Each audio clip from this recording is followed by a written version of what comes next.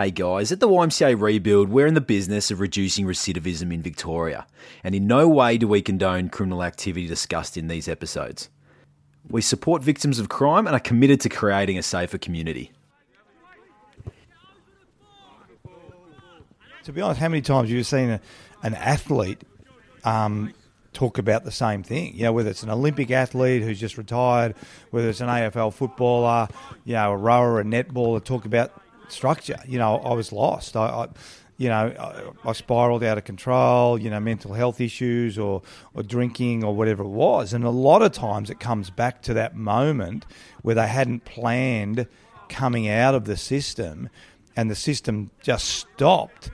And then they had nothing to go to. So, there's a lot of similarities between, the sport and the structured environment, and then the transition out of that into the real world, or whatever you want to call it.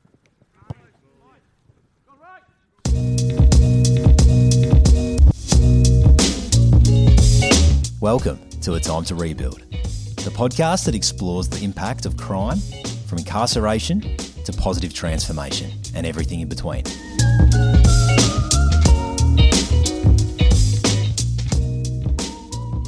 All right, so today we have a very special guest. So a lot of people probably don't know that we have a patron, and that patron being Paul Rules. So anyone who doesn't know Paul, I don't know where you've been, but Paul is a much acclaimed reputation as an AFL footballer, and played for Fitzroy and Sydney Swans, and also was a senior coach for the Swans and the Demons. You played 356 games at AFL, and you were an Australian Hall of Famer. And I think probably one of the biggest, I suppose, you might tell us different, but one of your biggest achievements would have been leading the Swans to a historic grand final in 2005, which I didn't know was a 72-year drought.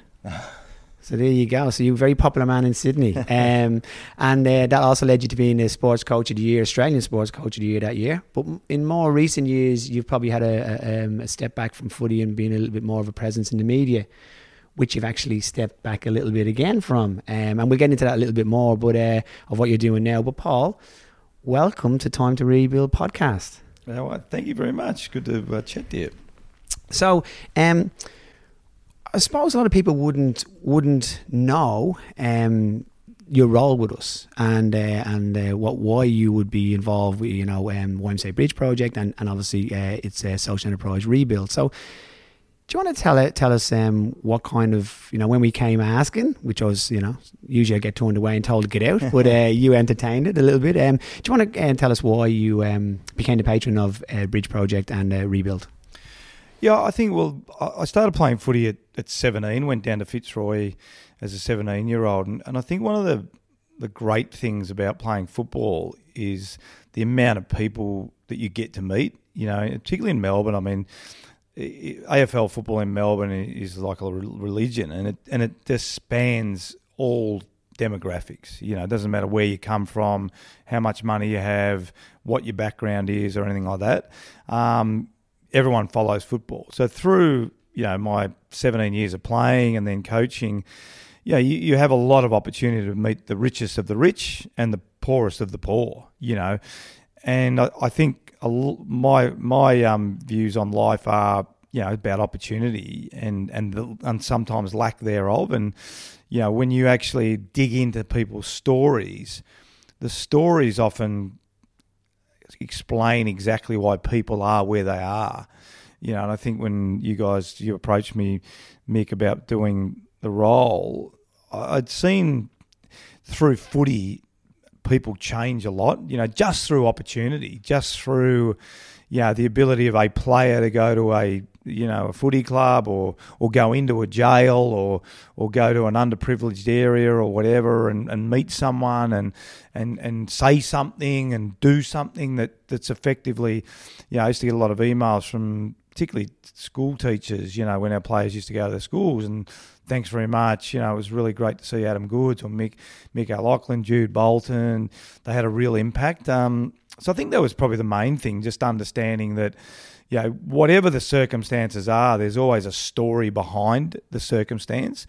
And then if you can give people an opportunity That's often all they're asking. Just give me a chance. I've never really had a chance before through whatever the reason. So that was probably the main thing that I think, what you guys do makes change, and sometimes we can just be part of the problem and continue to be part of the problem and not try and find a solution. So trying to find a solution is what we all should be doing. Yeah, and I think, you make some great points there as well, because we see it as well. Like, we work with a lot of young people who have never been, never had a chance or never been exposed to any really good role modeling or mentorship or just friendship even. So when you go back and say, what you've seen from your players visiting schools and so forth, that rings true for us. Like, we've had the opportunity, and we'll go on to it a little bit. You've been in the prison and you've met with some of these young people. But I think people don't take for granted a little bit what that means for them. Like, they really respond well to just people treating them like humans and just seeing them and just spending time with them. And when we bring anyone into the prison, whether it would be, sport, we brought sports people in and we brought even companies in, the young people are very, very appreciative of that and very respectful of it. Because, they're used to not being treated that way or being looked down on as well. So it's a really good point that you make in that as well. So you've been the patron since 2000, I think it was 2018 you came on board. And I think I want to cast your mind back. In episode 1, we interviewed a young man called Saute, and he made a speech, which we played on the podcast for the episode. And he made a speech at one of our breakfasts. And you happened to be sitting beside me at that day. Mark, you were down the back. Yeah. I got shoved near the toilets. So that's where I usually sit. Well, you know what? You've been doing a lot of good work. So I reckon if we have another breakfast, we'll get you up a couple more rows. Just make my way to the front. That's right. In a few years' time, mate, you might be at that table. But all jokes aside, we sat there, Paul, and we listened to this young man's speech. And I don't know if there was a dry eye in the room afterwards, because it was just for me, it was one of them moments which even in this work that I do caught me off guard, because it was so powerful and so right. Do you remember that?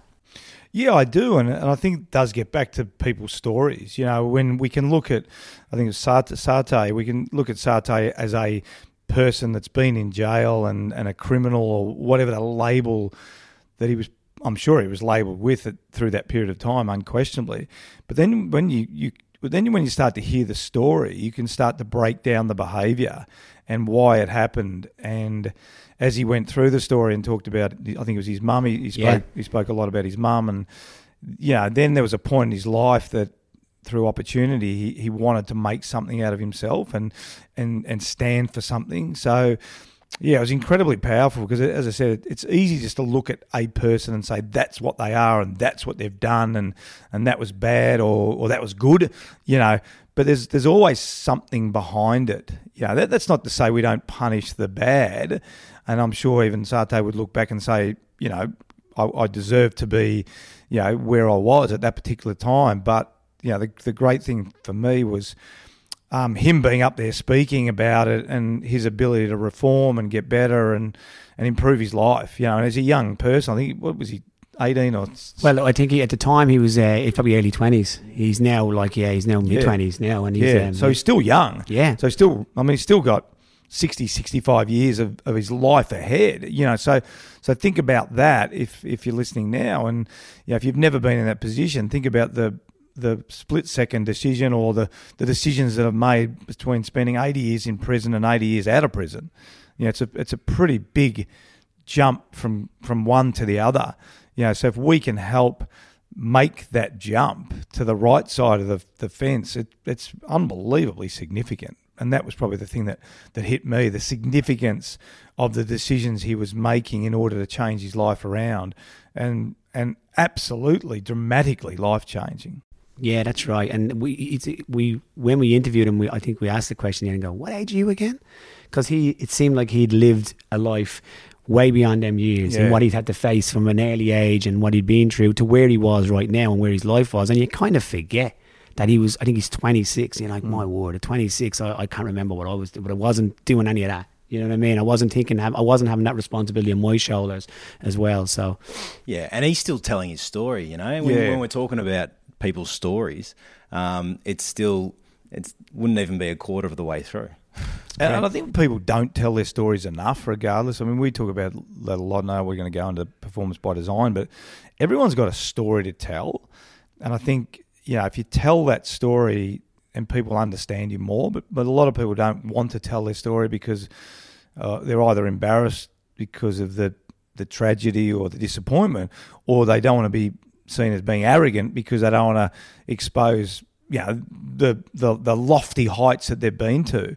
But once we hear people's story, we connect better with them, and then we can work out ways to support them or just say well done if they've done something incredibly well. But if we're not telling our stories, then it's really hard, particularly in this day of internet and mobile phones and computers and the lack of communication. If we're not actually speaking face to face and telling our stories, it's very hard to find solutions that help people. Yeah, and it's interesting because when you walk in prisons and you see people in prison, and people ask you about your work in prisons, like a lot of the time I do say to people like everyone in here has a story, but it's not necessarily one that's completely bad, And I think that you just got to remember that we all have stories, and we can all reflect back on times in our life where you could have made a decision that goes one way or the other, and for whatever reason you could be affected by this, and it doesn't have to be from someone coming back from a poor background either. Like, I've worked with young kids that have been like typically 18-year-olds, 19-year-olds go to the pub with their friends on a Saturday, good home, good everything, good football, footy career, everything, and then they get into a car, make a bad decision, they drive, and because of that they end up in prison because of what happens from that, and then their life is dramatically changed, their family's life is dramatically changed. So it can be about them decisions and moments, but everyone has a story. And getting to that in prison, we were you visited myself. We brought you into one of the prisons here in Victoria. I'm interested to get your take on that one. One, had you ever been in a prison before? And we'll say not serving time, visiting. And what was your kind of preconception of that? And then what did you find? Was there anything you were surprised at when you had that visit? Yeah, I mean, we used to do visits when I was playing to Pentridge years and years ago, but they were very sort of subdued sort of visits. You wouldn't get to see too much in there. So, and I guess because we get a lot more exposure on TV now around prisoners and prisons and stuff like that, your expectations are probably similar to what you see. Whereas when as a young kid growing up, if I went to a prison at 17 and 18 back then, I'd be like, wow, this is, I've never sort of... but I think for me it was, again, opportunity. It wasn't a place just to put them in a box, hopefully, and not let them get out or not. The footy field was there. We went to the gym, the basketball court, the gymnasium. We spoke to the rec guys about the opportunity they get to get out and do healthy things. And then we went over to see the boys making the wooden toys, the chess pieces and stuff like that, and went in the workshop. And so probably the main thing coming out of it was just how impressed I was with the system, the system of rehabilitation and hope. So that gave me, because your point before, there are the hard stories where the people, are hardcore. It's 13, I started stealing a car, and then by 18, I'd robbed the bank or something like that. But there are the ones that are the split-second decisions, where the guys jumped in the car, or, someone, there's been a fight break out at a pub and someone's hit someone and knocked them out or whatever. So you're right. They're not all the same story. So probably the biggest thing for me was the opportunity. And I spoke to some of the prisoners there, and then it's whether they'll take the opportunity. And that was the message that I was trying to get across to them. Do you really want to come back in? You've got some opportunity. Then it's about their choice. I think that's probably the thing also. We can only give you so much opportunity, and then you've got to make decisions to take that opportunity. So that was the discussion that I had with the prisoners on that particular day. Yeah, and it's so right. Like, we talk about, whether you're ready to change, and a lot of young people will have a couple of goes at it. But I think the message that we have behind them is, we keep, once you keep that support around them, and once you keep, I suppose, showing some belief in them that they mightn't see in themselves. Because I suppose when you make a mistake and you keep making mistakes, you get used to that. And it becomes a pattern, doesn't it? It becomes even an acceptance, which is a strange thing to say, but it does, doesn't it? It becomes an acceptance that it's okay to make, it's expected of you. So you know what, I'm going to fall into that category. And then that way I take the pressure off myself, because everyone just expects me to be, to mess up, and I'll just continue down that road, and it doesn't affect me. But really, when you're trying to insert that change into them and say, no, well, hang on, you got to break this, and this is how we're going to do to help you. And so I'm interested in then, because I see a little bit, and correct me if I'm wrong, I see a little bit of similarities as well in how we work with young people, and then potentially how, a footy club would work with young people. Now, you've been a player for a long time, and you've been in, but I'm probably more interested in when you're in that coaching role at the Swans or in the Demons. Surely you would have come across a lot of players in that time, whatever age they were, who had probably made a mistake, and whether it was a big mistake or whatever. And so I'm interested, was that something, what I'm probably more interested in, how did you approach that as a footy team? How did you approach that yourself as a coach, and what were the kind of outcomes you were looking for? Yeah, I think with footy clubs, there's a lot sort of spoken about when guys do something wrong. There's a lot, because the media just blows it up straight away. But my experience has always been, football's a really disciplined environment, but it's also a caring environment. And I think being fortunate to watch the evolution of the sport, and working in the corporate world now, I say this all the time, football is one of the most progressive industries. There's no question, And to that point, what you're talking about, Mick, is, players mess up all the time. Little things, bigger things. But it's, don't do this, but we'll help you, and wrap your arms around them. That's always got to be. It can't be, don't do this. If you do it again, you're out. It can't. It doesn't work like that. That's part of the conversation. But the most important part of the conversation is, mate, is there any reason why you did it? Look, what's going on? No, okay, all right. Well, did you not think to tell anyone last week before you went out Saturday night? No, I didn't want to burn to anyone. I didn't really want to say anything. Well, what's your first lesson? If that same thing happens next week, what are you going to do? I'll come to you. I'll come to the captain. I'll talk to you. Tell him I'm having trouble at home or whatever. Fantastic. Okay, there's lesson one. Lesson two. Okay, if you find yourself in that situation, what was going through your head? Well, I wasn't thinking. Macca and Smithy were with me, and I just wandered off. All right, what would you do next time? Well, I'd make sure that Macca and Smithy came with me, and so there's a whole educational process around that behaviour, and I think that's the thing that the public don't see at a footy club. They just see such and such, was drink driving, and such got penalised by this. And most people go, oh, fan, that's great. We don't want to see him playing again. They should be suspended for X amount. Because the media loves, blowing up about players and the tall poppy syndrome a bit. But behind the scenes, there's a lot of work that goes into making sure that player doesn't make the same mistake, and working out why. And that's where the principles are really aligned in what you're trying to do as well. And it's very similar. And I see it happen over and over and over again. Equally, if they don't change their behaviour over a period of time, then the disciplines of footy and the disciplines of life eventually spit you back out. So that you have to make some decisions at some point in your life that you're going to make good decisions and not continue to make bad decisions. And it's the same with the players. And sometimes players don't make it. They just don't get there. But it's not because they haven't had the care and the commitment of the coaches and the club and teammates and all those sorts of things. And I always find that when I'm speaking about this as well, when people talk about the young people and they're saying, how do you give them more chances as well? But one of the things that always strikes me as well, I always have to tell people, is we only have them for a certain period of time in a day. We're not there every 24/7. And so we can't control who calls them. We can't control who comes around to them. We can't control their relationships if it's toxic. We can't control the family member relationships if that's not a great thing for them.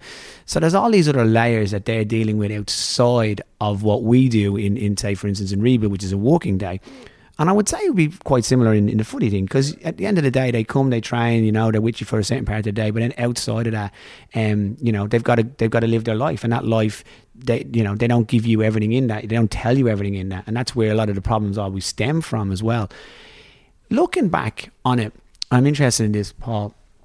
So knowing what you know now, and you know, being in footy clubs and knowing what you did back then, like, is there any kind of time where you thought more could have been done, or was there? Do you think now that clubs could have done back in the day? Like, I know it was an old school probably way of doing stuff, but even in your time as coaching, is there? If you look back knowing what you know now, then putting it back into then, is there anyone that you kind of look at and go, God, if we just had got around him a little bit more, or you know, there was something there that we probably could have explored a little more? Does that ever reign in your head? Does it ever enter your head at all? Yeah, it does, but it doesn't, because I think when you're in a system, you're compliant to that system. And I actually feel like I was really fortunate. I was fortunate to go to Fitzroy because it was a really good, strong, disciplined system. You know, within the constraints, bearing in mind we trained in the mornings at pre-season at 6:30, then we all went to work, and then we came back and trained in the afternoon. So you really didn't have a lot of time to set up the systems that were set up in the mid-90s once everything became full-time. But I think it's more around the conversations that we could have had that we didn't have. You know, like, it's very, as much as we're all good mates, it was time factor, but also, how you going? Yeah, good. You know, there was never a follow-up question, or, you know, the body language you could tell was down, but, you know, gee, I got to get home. It's 8 o'clock. I got to put my, Macca doesn't look too good, but I'll deal with that tomorrow, sort of thing. So probably more just the time factor and the questions and the care component. But I was in a pretty fortunate environment that was actually quite nurturing, and the senior players, I can't speak highly enough of them. You know, they weren't dismissive. They were really good people. To your point, I think the main thing I learned is the people. You know, if you've got bad people, and it's not always the case that you can do it, but let's just focus on a footy club right now. Get rid of them as soon as you can, because they're toxic. They're really bad on the good young people, the influential young people coming in. That's something I really resonated from. You know, is don't spend a lot of, give them opportunity, give them a chance, give them a framework. But I always talk about acting your way into a system or acting your way out of a system. Yeah, now you've got to have the system in place. That's fundamentally important to the way it works. So I think out of my time as a player is creating a much clearer system, which we didn't have time to do, and making it really clear. We're going to help you act your way in, but if you're not, you're going to act your way out. So it can't be, and that's the balance. There's never a timeline that says it's got to be 6 months or 12 months, but the balance is how much improvement they're making over a period of time. You know, and once they stop, and it's 6 months and it's 12 months, and I'm talking about, you know, we all know, I'm talking about the real talented player that everyone puts up with their terrible behaviour. Yeah, and I guess in a sense, it's probably how a lot of these young kids start. Yeah, they're the popular kid, they're the big kid. Yeah, they're the kid that maybe started with stealing the lolly at the lolly shop, and all the mates go, oh, how cool was that? And, you know, so we don't really hold them accountable to bad behaviour when they start the bad behaviour. We actually turn a blind eye, and then it becomes a bit of a badge of honour, you know, for the kid that keeps stealing or whatever it is.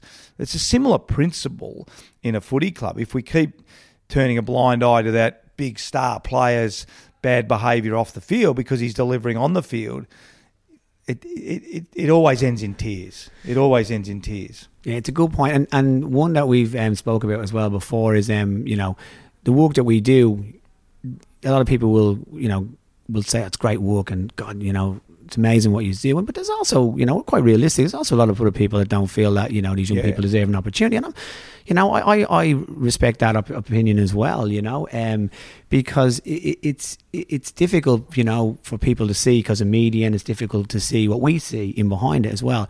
But just picking up what you said there as well, like I feel that you know, that our accountability, like if a young person comes and works for us in Rebuild or comes to us, it's not a free ride. No. Like there's a massive amount of accountability we start putting on, because we start to become, like, to put it in context, our supervisors and our social enterprise, our young, crew leaders, and I say this to other businesses that are taking on young people when they say, we want to get a supervisor who's on board with this, because they spend more time in their life with them in a period of 4 months than anyone else does. Now, you don't want to put that pressure on them, but you also want to say, listen, you get an opportunity here to just have nice conversations. You get an opportunity just to educate a little bit, just slight little things you can do. And I think that's the way for us. Like, people always say, you need to be tough on crime. And I'm like, well, I don't know. I think we need to be tough on rehabilitation. Yeah. Because that's where, when people come to us, they don't get a free ride and we're on their back because they need someone like that and they can respond.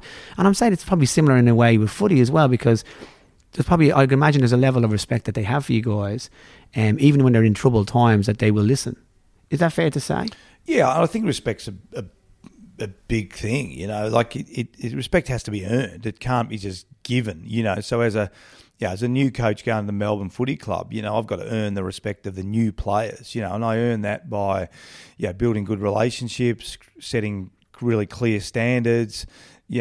Setting a game plan that hopefully builds trust. So it's a similar principle. And I think you're right. I mean, again, getting back to the footy analogy, when something does someone wrong, when a player does something wrong, it probably frustrates me. The media think there's no work being done and no discipline. It's sort of like, how does Collingwood or Carlton or Melbourne let that player get? Believe you me, they're not letting them get away with it. And it's the same principle that you're talking about. Yeah, we understand this person's committed a crime, and that's not going unpunished. But what we're trying to do for this person, but not only for the person, it's for everyone. If we have less criminals in Victoria and we have better people in Victoria, then everyone benefits. Now we've still got to be mindful of what that crime is and the impact on the victims and all that. So we're talking generally here, so I don't upset anyone that's out there saying, because I'm very mindful of some of the horrendous crimes that have taken place. But in a more general sense, if we can get these prisoners out of prison, into work, becoming more productive, then we all rise. A rising tide lifts all boats. It's one of the best sayings that I've ever heard. And again, the same at the footy club. If we're never going to let that player that's drink drive, we hope he goes out next weekend and drink drives again, because we're not going to. It just doesn't work like that. But the way some people think is quite bizarre, because they only want to read the headlines. Paul Roos got drink drive. We should never play again. And why the club letting him do that? Paul Roos is going to Class A. He's working with Coach B. He's working with senior coach. He's working with a psychologist. He's working with a player welfare person.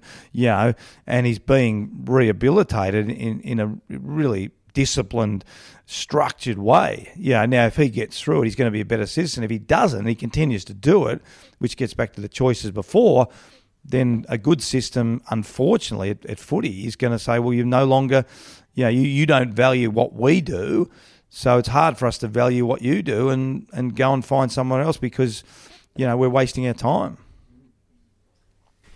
Do you want to? Yeah, and I guess it comes down to that education between the different severities as well, because I think the community in general would look at someone that's been to prison, they would paint them with the same murderer with the same brush as someone on minor drug charges or something like that. So it's really about getting that education out there. It is, and we've said it all along. Like, we don't, we don't condone violence. We're not across that at all. You're right. You make a really good point. Like, we, support victims of crime as well, and our work is to try and, make sure there's less victims, and that's really where we come from in that point as well. Going back to a little bit, you spoke about, how when you're at Fitzroy and you were lucky enough to be in a good culture and with people and that become your friends. I know you've got they're friends of yours now, but it's that concept of or that of asking people how you are, especially in male. Now, I've been to some events that you've put on for men's wellness and so forth as well, where you did with your sons and that as well. And it's a room of a couple, maybe a couple hundred people, and they're all men, and we're all there, and we're all sitting there. And I found that really, really, really interesting. But also, what I found was really necessary. At that point, because I brought people to that event, and they didn't really know what it was, and so forth. I said, look, just come along. This is what Paul's trying to do, and his son, and with Dylan, and this is what they're doing. And when we came to the event, what I was taken back by what they came to me at the end and goes, thank you so much for inviting me to that event, because it just really highlighted how much we don't speak about how we're feeling, or opening up to a friend, or because males generally keep it in. What was it like? That was a really interesting. I know you've done multiple events in that as well. Just the background behind that, and what you've seen being achieved by that. Yeah, so I started meditating about 20 odd years ago, and obviously been in a health space for a long period of time, and seen the evolution of football, yoga and acupuncture, and all these different ways, meditation, mindfulness, all these different ways that players prepare themselves on a weekly basis, and in more recent times, when I started coaching the Swans, I noticed that there's more and more talk around mental health, and a lot of players would open up to me and talk to me about it. And when they did, you could just literally see the burden being lifted off their back. They could, I'm sure when they walked into my office, they were like, really nervous and unsure. And by the time they walked out, they were a different person, because they knew their coach knew their story now, and knew that they were going through some really tough times, and they had a comrade or whatever. So leading into and then when I sort of finished coaching, and I started, still Tammy big in yoga, so I'd go to yoga, and 90% of them were women, and I sort of thought to myself, why don't more men go to more of these wellness retreats or personal development or meditation? And I sort of thought, well, it's probably in a strange way, because it's not really a safe space for men. They don't necessarily feel comfortable going with a whole group of women, and so that was really then we sort of thought, well, even in today's world, we've got to be always politically correct. How does a men's club sound? But it was actually the women that were encouraging their husbands, to go. The friends of ours said, "Oh no, that's an amazing idea. But I'd love James to go, or Mick or Bill. I'd love him to be able to do that. And all guys, and you're going to do yoga and a bit of meditation. I can't." So the girls were fantastic. They couldn't get the husbands there quick enough, or even people at work, encouraging the male CEO or whatever, because they could see that they'd done so much of it themselves, and they were always pushing for the husband or friend or whoever it was to do it. So it was interesting and it wasn't a men's club per se, because Tammy did the meditation. We've had women speakers come along, and we did an event for a charity, and there was a Polish man and the girl. So it's not like it's a men's club, but it was just really a safe space for men. The Ruse Men's Wellness and Leadership Club, just to try to create a safe place.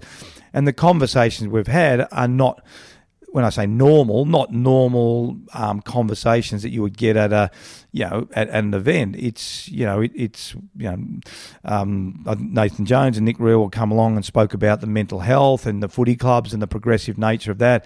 As you know, Tammy does a meditation to start the session. Dylan was talking about nutrition and all those sorts of things.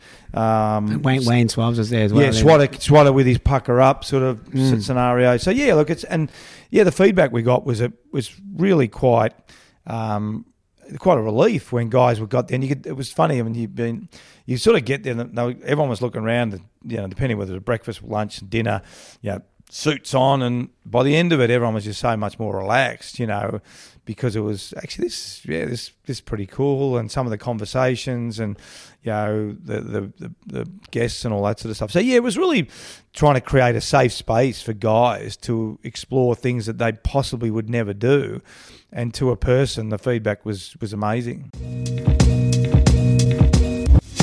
Mick. Mark, what's on your mind? My wife's furious at me. Again? Yeah, again. What have you done this time? We don't have a chopping board, this is the thing. Right. So I'm just straight on the counter. On your marble, on your good marble, your Italian marble. Marble, granite, not sure yet. But I tell you what, I'm making a complete mess. Well, you know what? What's that? I'm the answer to all your problems. You have been so far. And I tell you, it's not going to stop here. We have an amazing range of chopping boards. We have cheese boards, chopping boards, different sizes that will fit that marble countertop that you are so badly destroying at the moment. You're going to save my marriage. I am going to save your marriage yet again. And here's the thing. These chopping boards, if you go to our website, www.ymcarebuild.org.au, anyone can buy them. And here's the kicker. If we sell 7 chopping boards per week, we create 1 job for a young person. 7 chopping boards, nothing. But the impact, massive.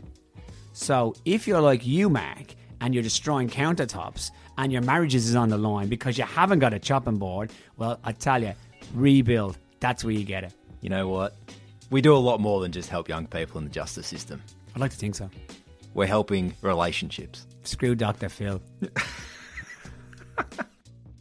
And it's important. It's an important thing to be able to give that space. I think it's just what you did. Just give a space. Yeah. And I know we have that in our social enterprise, or our young people. We're trying to create a culture within there where these young people can, you let your guard down, because they're not used to letting their guard down. Because, letting their guard down is sometimes opens up to, them being taken advantage of, or, they feel like it's a weakness and so forth. So they have the bravado and they have the defense, and it's hard to chip away at that. But we do. And eventually what we want is our young people to come in and say, look, just be honest with us, just tell us what's going on. We're the one place where you can leave all that crap at the door, and you can just tell us what's going on, and we can start to work on what we can do to help you, not actually make it worse for you. And I think that's a really, really, really important thing.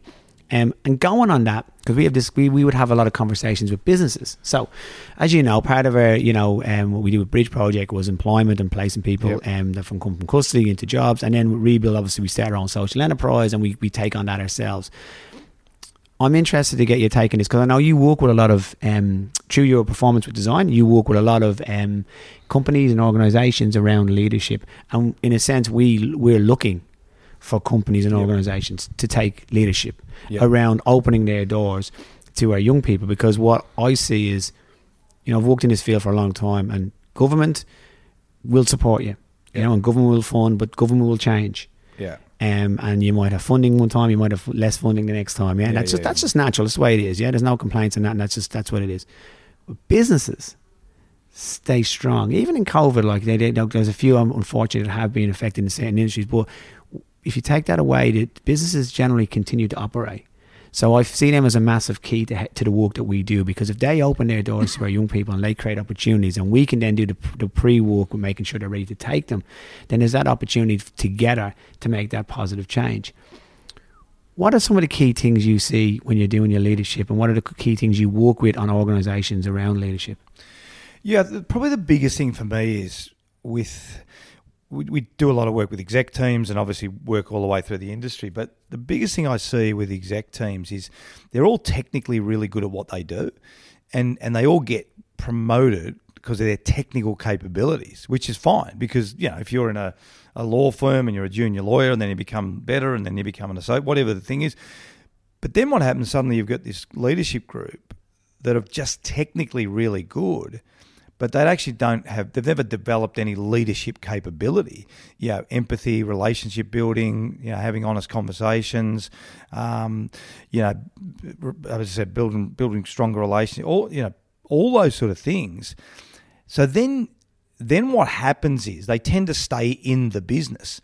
So they tend to, I know I'm supposed to be managing, X amount of lawyers, but I'm going to do all their work for them, because they're so good at doing the work, and they've never been taught how to lead and help everyone else get better, that they typically sort of step back down. Then what happens is the person that they're doing the job for goes, well, why am I going to do the work? Because Paul's going to do the work anyway. And then the leader says, oh, no one's doing the work. Well, the leader's doing all the work because he chose to. And then what happens is people underneath and saying, well, I might as well not do it because he's going to do it anyway. So that's probably one of the biggest problems that we face. We talk about, how do we behave? How do we build relationships? How do we work with each other? And what are some of the concepts? What is in authenticity? Everyone through the power of podcasting and books and me, I mean, everyone knows now roughly about Brene Brown and talking about authenticity. Jim Collins, Good to Great. Stephen Covey, the Building Code of Trust or whatever it's called. But most people don't know how that fits in a workplace. What do you mean I have to be authentic? What does it actually mean? So we really probably bring those concepts to life and explain to them, well, you need to be authentic in this situation. You need to have honest conversations because of this. You need to build really good relationships because it allows you to have those conversations. So we're able to bring those concepts which everyone understands but don't really know how to work in a practical sense. And we're able to bring them to life, so people say, okay, now I start to see what leadership is. It's the same in footy. You're talking about appointing a coach, and it's a good example. A coach typically is an assistant coach who's had 8 players, incredibly important role, but looked after maybe 8 direct players, a midfield area, and that's it.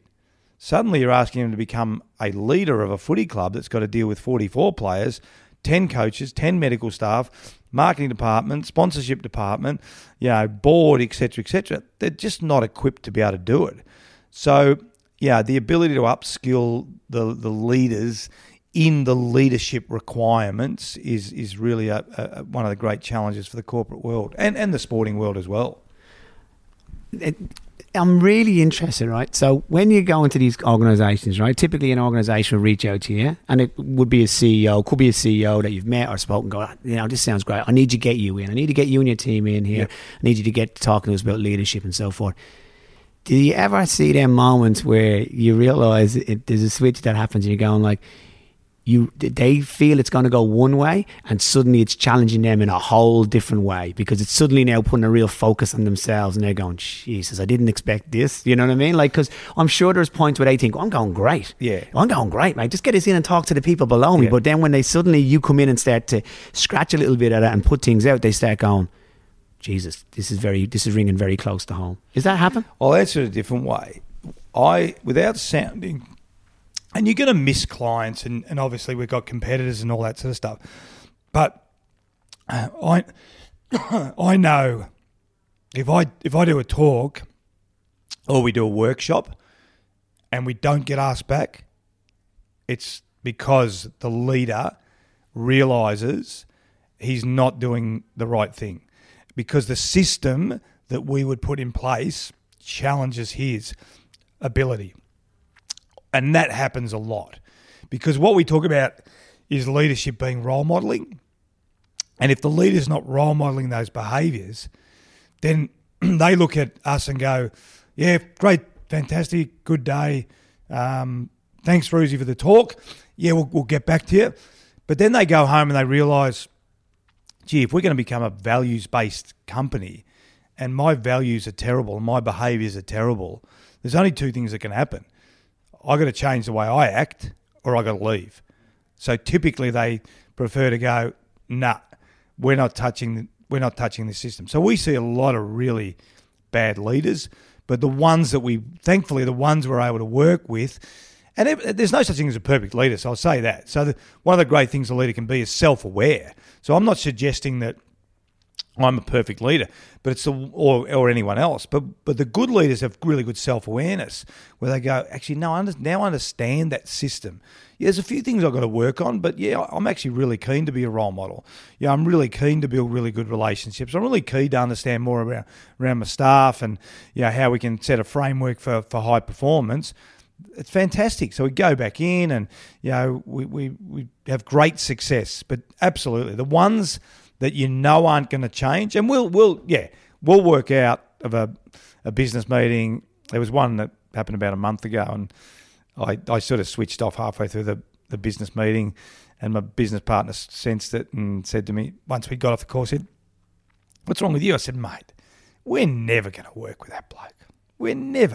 He's never going to call us back." Sure enough, the next day, email came back and said, "Oh, look, thanks, guys, but we're going to go with someone we've worked with before," because that person they've worked with before won't challenge that leader and won't challenge that leader to change their behaviours. So nothing will change at that organisation at all. Yeah, and that's really interesting. And I'll look at it then from another side where it then filters down. So one of the things that we would have, and I've had this a lot of time, and Mark probably had it before, when we were talking to employers or we're talking to potential employers, they see what we do and they go, that's amazing. And I meet a CEO or whatever, and they go, love it. You come in, we want you to work with us. Your company come in, we want to hire Rebuild. We want to, we want to hire these young people. And then what we find is that's at the very top level. Yeah. And then what happens is alarm bells go off for me straight away when you go and you meet and you see that hasn't been filtered down. No. So what happens then, it goes down multiple layers, and then it eventually will end up with the person who's got to hire this young person or supervise this young person who's not aware of what's happening. No. It's been kind of pushed onto them. So straight away they're starting from a point of, I don't want this. Yeah. My job is doing this, and this, and then suddenly I've got to look after this young person who has a criminal record, and I have to look at, no, this isn't for me. Or it gets to a person who's going to hire and go, no, we won't do that. So it has a great effect at the top, really, where the CEO goes, yeah, great idea. But if it doesn't filter down and everyone else isn't playing, and I suppose it's a game plan that's put in place, wouldn't it be? If you were thinking of a footy analogy, it'd be everyone's playing to the same game plan and understands it. That's one of the biggest problems that we have. Yeah. And it's unfortunate, but it happened. It's good intent, but it's a bad outcome. I get blown away at how slow the corporate world works. It just it amazes me at how slow the corporate world works and how people cannot make decisions. And this is the whole point around empowerment. Because what happens in the bigger organisation, the less empowerment, the less people seem to be. But it takes so long to get things done. And I say this to companies all the time. I say, and what you're used to in AFL, I can't ring up the AFL and say, guys, look, I know we've got a game at 2:10 on Saturday, but we're not ready to play. Can we push that game back till Monday or Tuesday? We have to get things done. You have to get things moving. The corporate world is so slow. And sometimes I sit there and I go, does anyone do any work in here, or is it just pushing a file from one desk to the other, and then that person moves the file from the other desk? But again, a lot of it does come back to the leadership of whatever that company is. What is the leader? Is the leader walking the walk?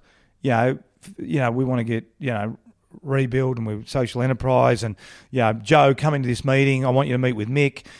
Joe's in charge of this particular section. Joe, you know that I'm really keen to get this in the thing. What have you got? Any questions for Mick?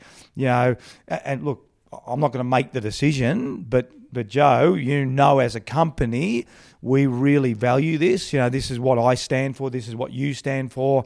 So I think what happens is people get caught up in, I don't have time or whatever, or they don't get organised, and then the meeting becomes a waste of time. One of the other things we talk about is having purposeful meetings. So if you're having a meeting with, whatever company is, it's incumbent on that person to make sure the key stakeholders are in that meeting. But what typically happens is, and I've worked this out, I'll go and meet with someone and they'll go, yep, no, I'll tell you what I'll do now. I'm going to talk to Mary or Joe or Susan, and can you catch up with them? And then I meet with Mary and Joe. Okay, now I just need to get Paul involved. Instead of, Mary, Susan and Paul and me being involved in the one meeting, then that's empowerment. Then, guys, are we happy with the meeting? Any more questions for Mick? Joe, I'll leave it with you. Can you sort it out? That's empowerment. And then Joe sorts it out with you and we get things done. But there's so many gaps that exist because there's so many different layers. And again, it comes back to leadership and empowerment and all those concepts that people talk about, but I don't really think they know exactly how to action them. Yeah. And going to culture then a little bit, just touching on a bit of the culture as well, like what do you, like in your footy career, right, you would have been part of cultures, probably good and probably some bad, yeah? You would have seen both sides. As a coach, then you get a chance to actually influence and you get to create what you see, hopefully see and others see as a positive culture. How much of that cultural shift comes from you and your team, and how much do you invest in giving that empowerment to your players when you were doing it? Well, I think the first thing is, and this was probably why we started what we did at Sydney, because I remember finishing as a player and I wrote down all these notes, 25 notes, what I liked about coaches, and I was really fortunate. As I said, I was fortunate for 13 years to be working with really good people at the Fitzroy Footy Club, and then 4 years at Sydney. But then I thought to myself, how do you take the chance out of culture? How do you just not leave it to chance? Because you can leave it to chance. And if you get good people, you'll end up with good culture. But what do good people do? They just have good behaviours. So good people typically have good behaviour. Bad people, if you want to frame them in the simplistic sense, black and white, have bad behaviour. So when I started coaching Sydney, I thought to myself, how do we not leave it to chance? How do we actually create a culture? So it was really groundbreaking in an AFL sense. So then we did our workshops and we came up with our culture code, the Bloods culture. And then it was really, how do we reward and challenge? And even that concept, I don't think leaders fully understand what culture is. Because if you do, then you will frame what your behaviours are. Then you will frame what's acceptable and what's not acceptable. And that's pretty much what we do at Performance by Design. We come in and we ask the question, what behaviours are you seeing at the now that aren't getting you to where you want to get to? All right, well, what behaviours do you want to see? So you have to put a code in place in order to reward and challenge. But most companies get a purpose and values, but honesty to you and me might be different. Mick, hang on, mate. Why didn't you tell me that meeting was on last week? I thought honesty was one of our behaviours. And you'll say to me, I wasn't being dishonest, mate. I didn't feel like you had to be in the meeting. All right, so you're being honest and I'm being honest. Yeah, but Mick, I asked you where that meeting was on and you didn't tell me. I said, yeah, mate, I didn't think you had to be in the meeting. Tell the truth. That's pretty black and white. Mick, is there a meeting on today? No, Ruzi, there's not. Mick, hang on. You told me last week that there was no meeting. Yeah, mate, I just didn't think, hang on, we talk about telling the truth. Did you tell me the truth? So it's a very different conversation when you have a framework. Then the conversation might still lead to, yeah, look, Ruzi, so I actually should have told you it was on, but I also should have told you I really didn't think you needed to be there, and then we could have had a conversation around it. But most companies don't go down to that level of behaviours. So we talk about taking the chance out of culture. So when we did it at Sydney, it was unbelievably powerful. We came up with a set of standards, and in footy clubs they pick their own leadership group. They vote on the behaviours. Stewie Maxfield became captain, and Stewie was an incredible leader. These are the values. These are the behaviours. This is what we want to stand for. I'll reward and I'll challenge as a captain. Incredible. So we put a framework in place. That's the most important thing, because too many people think they've got it in there. And then, I hear about these companies that do these anonymous 360 feedback sessions. What is that telling you about your company if you've got to have an anonymous feedback system? I'll tell you what it tells me. You got a shit culture. That's what it tells me. But to be fair, prior to giving and receiving and understanding the feedback, we have to put a code in place. And when we're inducting people at the Sydney Swans, we had an unbelievable video where we inducted players. We had ex-players talking about the culture. We had current players taking them through the behaviours. So when you came into the system, guys, this is the system you're coming into. These are the behaviours we're asking you to do. We'll reward, but we'll also challenge. Football is an incredible constant review, accountable model. Corporates don't have the same rigour around the way they review and the way they're help reward and challenge. So that's pretty much what we try and do at Performance by Design. But once you get it right, it's unbelievably powerful. Unbelievably powerful. And I talk about it as a roadmap. It gives everyone a roadmap at the organisation about how we want to act. And then act your way in, act your way out. And then, the Swans, I think it was Rick Barham talked about the no dickheads policy. But essentially what it was is, here's how we behave. And if you came in as a questionable character, that was okay. But here's the blueprint now. This is the way you want to act. And what I find, and I'm sure you find it well with the guys, the prisoners and that, a lot of people just want structure. They want to be told what to do, how to act, how to behave. Because people ask me all the time about, what about player A or player B, and what were they like when they come in? And 90% of the time my response is fantastic, because they wanted structure. They wanted to know. They wanted some help, and the Swans gave them help. And then then it was up to them to make the choices. But you've got to have the framework. You can't just guess what your culture is going to be. Yeah, it's such a great point. And we get that a lot with our young guys. Lack of structure is sometimes why they end up in prison. Yep. And then they go to prison and it is everything structure. Yep. When you eat, when you go to bed, when they lock the doors, when you go to the gym, when you go to appointments, it's all structure. What we try to do is we try to continue that structure as soon as they leave. Yeah. Because they'll be working with us 6 weeks prior to leaving. Yeah. They'll be coming to work Monday to Friday, 8:30 to 2:30. And then as soon as they leave, they're starting the following week with us. Yeah, yeah. And in those full days, they don't stop. And it's about continuing that structure when they leave prison. Because you can see the guys that don't continue it, the ones that go, I'll work it out when I get out. Yeah. I'll work it out when I leave here. If you don't start planning before you leave, I'll tell you the ending to that story.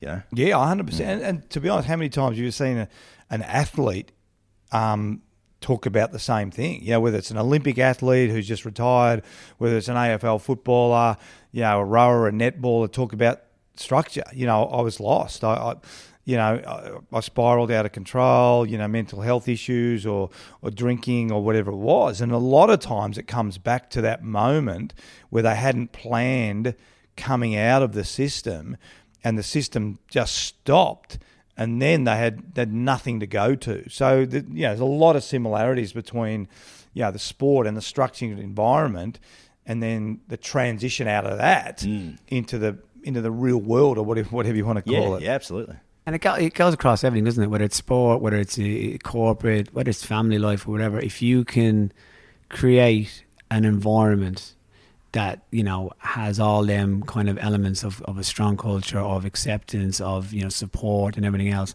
then anyone that's within that has the best opportunity to flourish.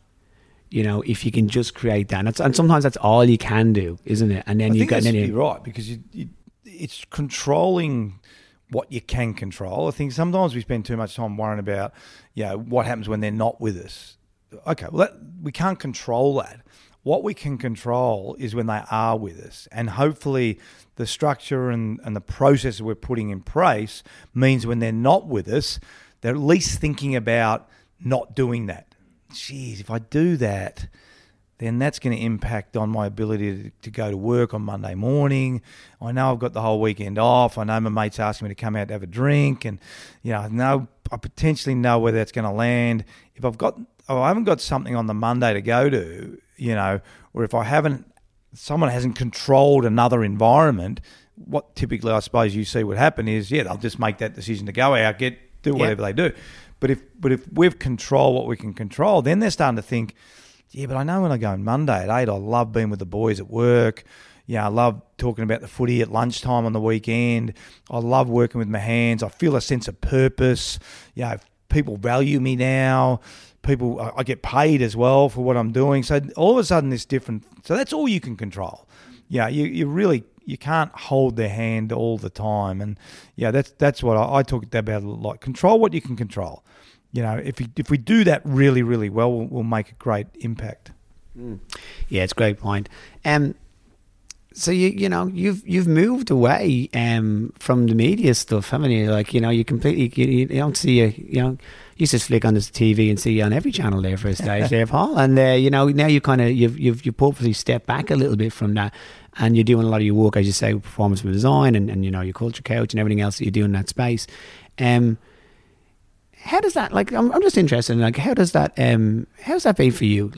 Stepping back a little bit, because obviously, people, you would obviously have a lot of people would want to hear what you have to say around, footy and everything else like that. And I'm sure you do have, conversations and that, and you do a little bit here and there.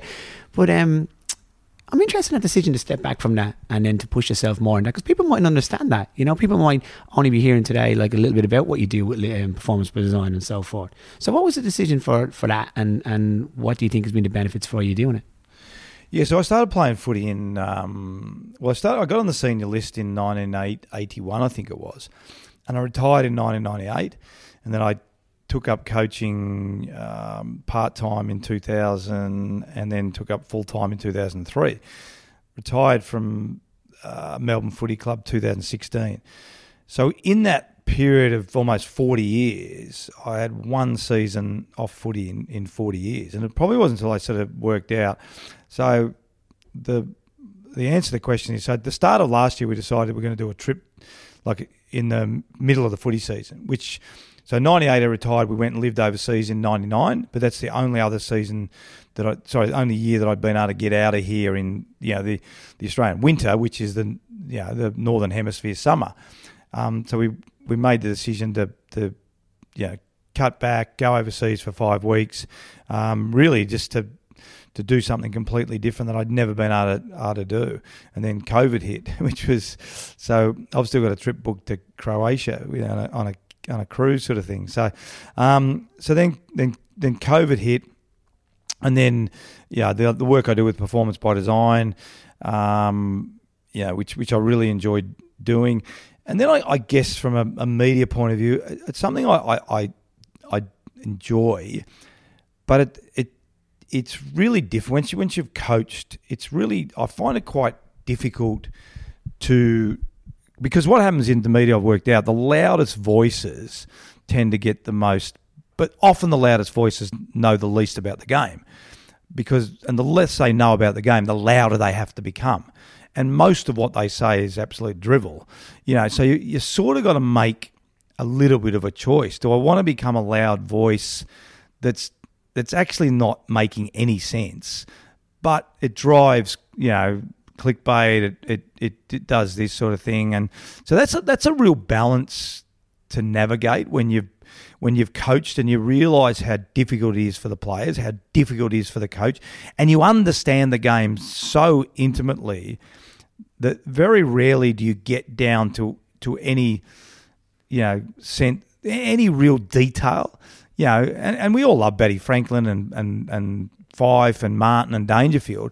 But you just talk about them constantly. If you go into a Friday night game and Geelong play Hawthorn, pre-game's Buddy Franklin and Paddy Dangerfield, half-time's Buddy Franklin, Paddy Dangerfield, and post-game's Buddy Franklin. And so when you're sort of sitting there and you've got way more to give and you want to give it, but you're not allowed to give it, it becomes quite constrictive. So they're probably the difficulties of being involved in the media. So at the moment, I'm enjoying the Performance by Design. We want to sort of travel a fair bit more once things open up, hopefully. As I said, I enjoy the media. It's not that difficult. But if it comes up again, who knows? If it doesn't, I enjoy having the weekends off, which is a real. Even one of my sons said to me today, "Geez, one was it last year? It'd be great to go to the footy together." So you forget the little things that you've sort of missed because you've been involved. Like people say to me all the time, I'm 57 now, so I started at Fitzroy when I was 17, so 40 years. Like even last weekend, what are you doing on Monday? I don't know. I'm going to work. It's a public holiday. Oh, what's it for? Because when you're in footy, there's no such thing as a holiday. Well, I don't mean we don't get holidays, but if you're playing on, as Melbourne are, or Anzac Day or, Easter, when everyone else is going away, you're involved in footy. So you actually just get into this mindset of your weekends are always taken up. So even that's, interesting when you can take some time off and, not worry too much about the game and watch games now.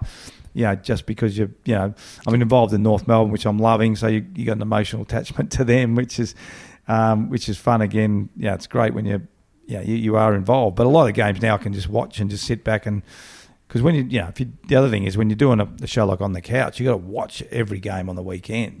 So it becomes very time consuming as well. Yeah.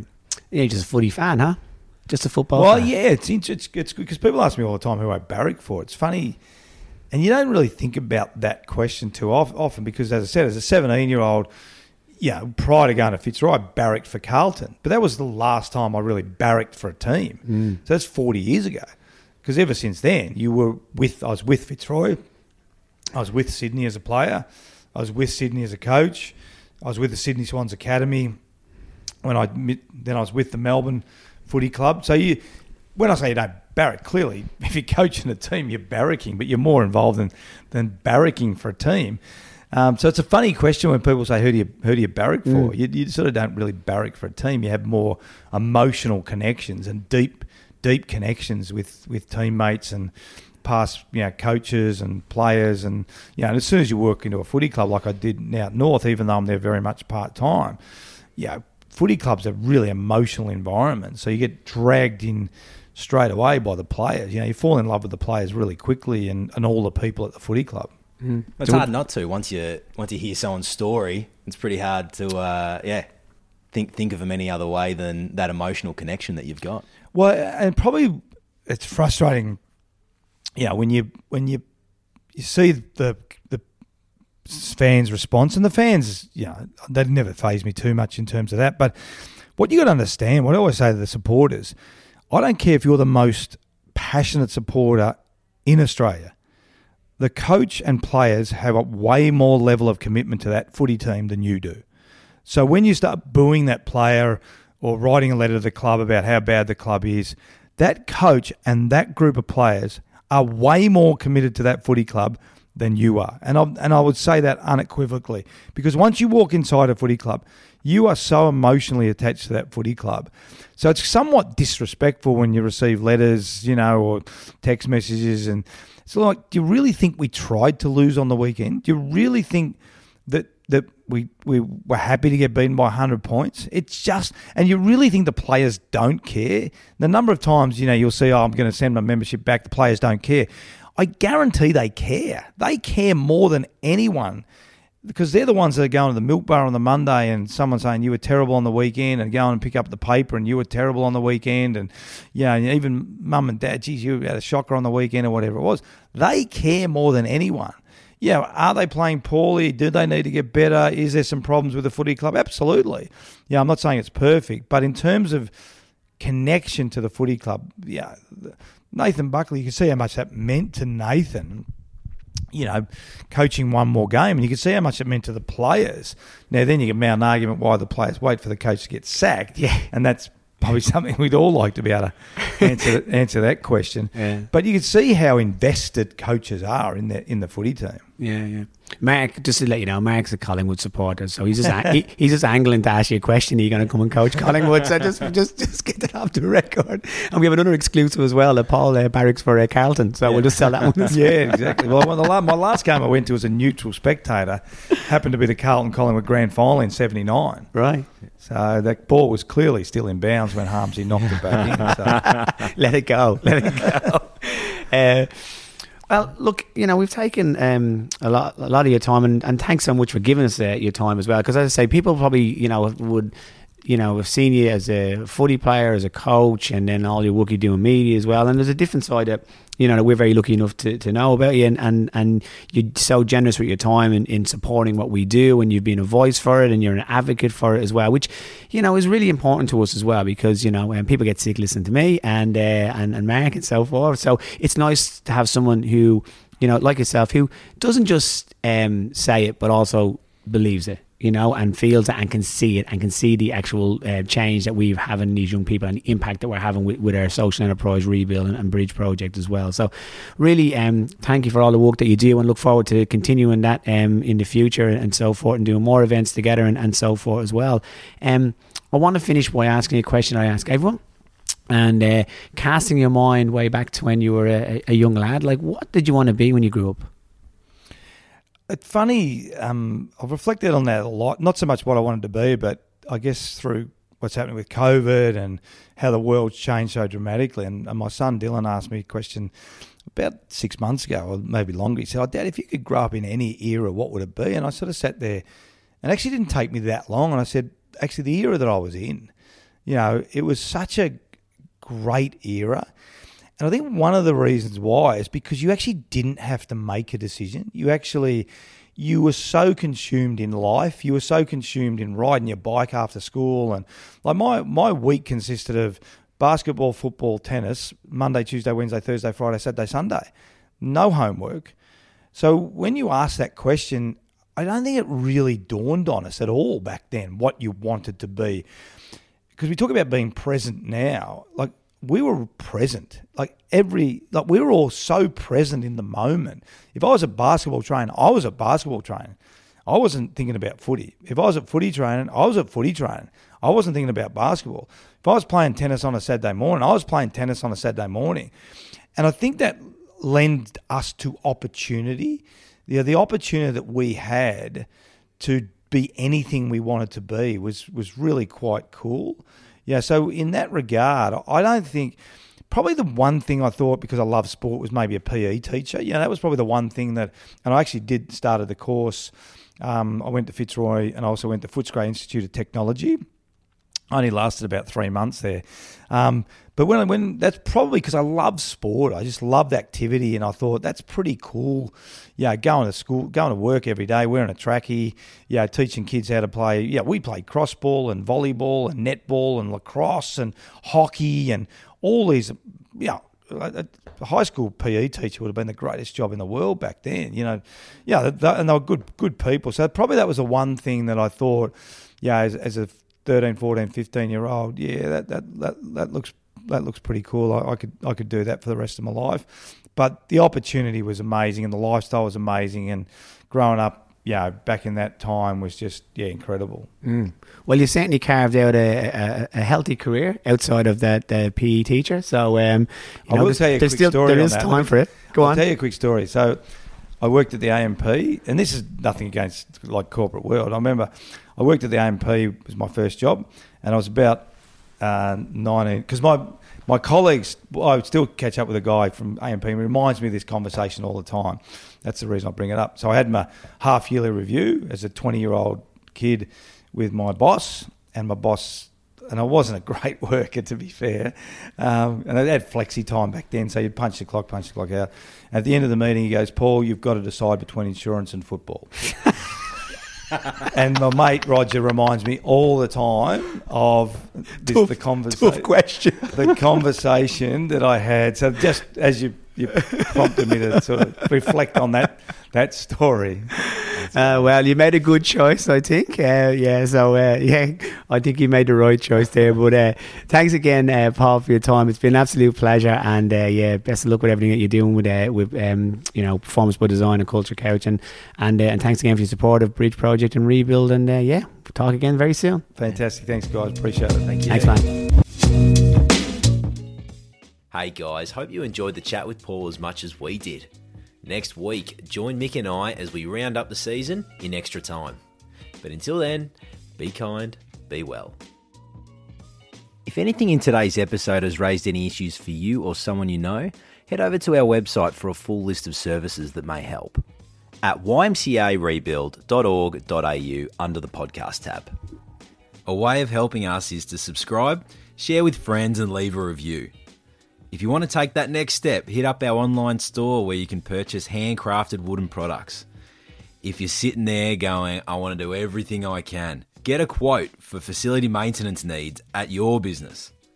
We're on Instagram, Facebook, LinkedIn, and our website, www.ymcarebuild.org.au.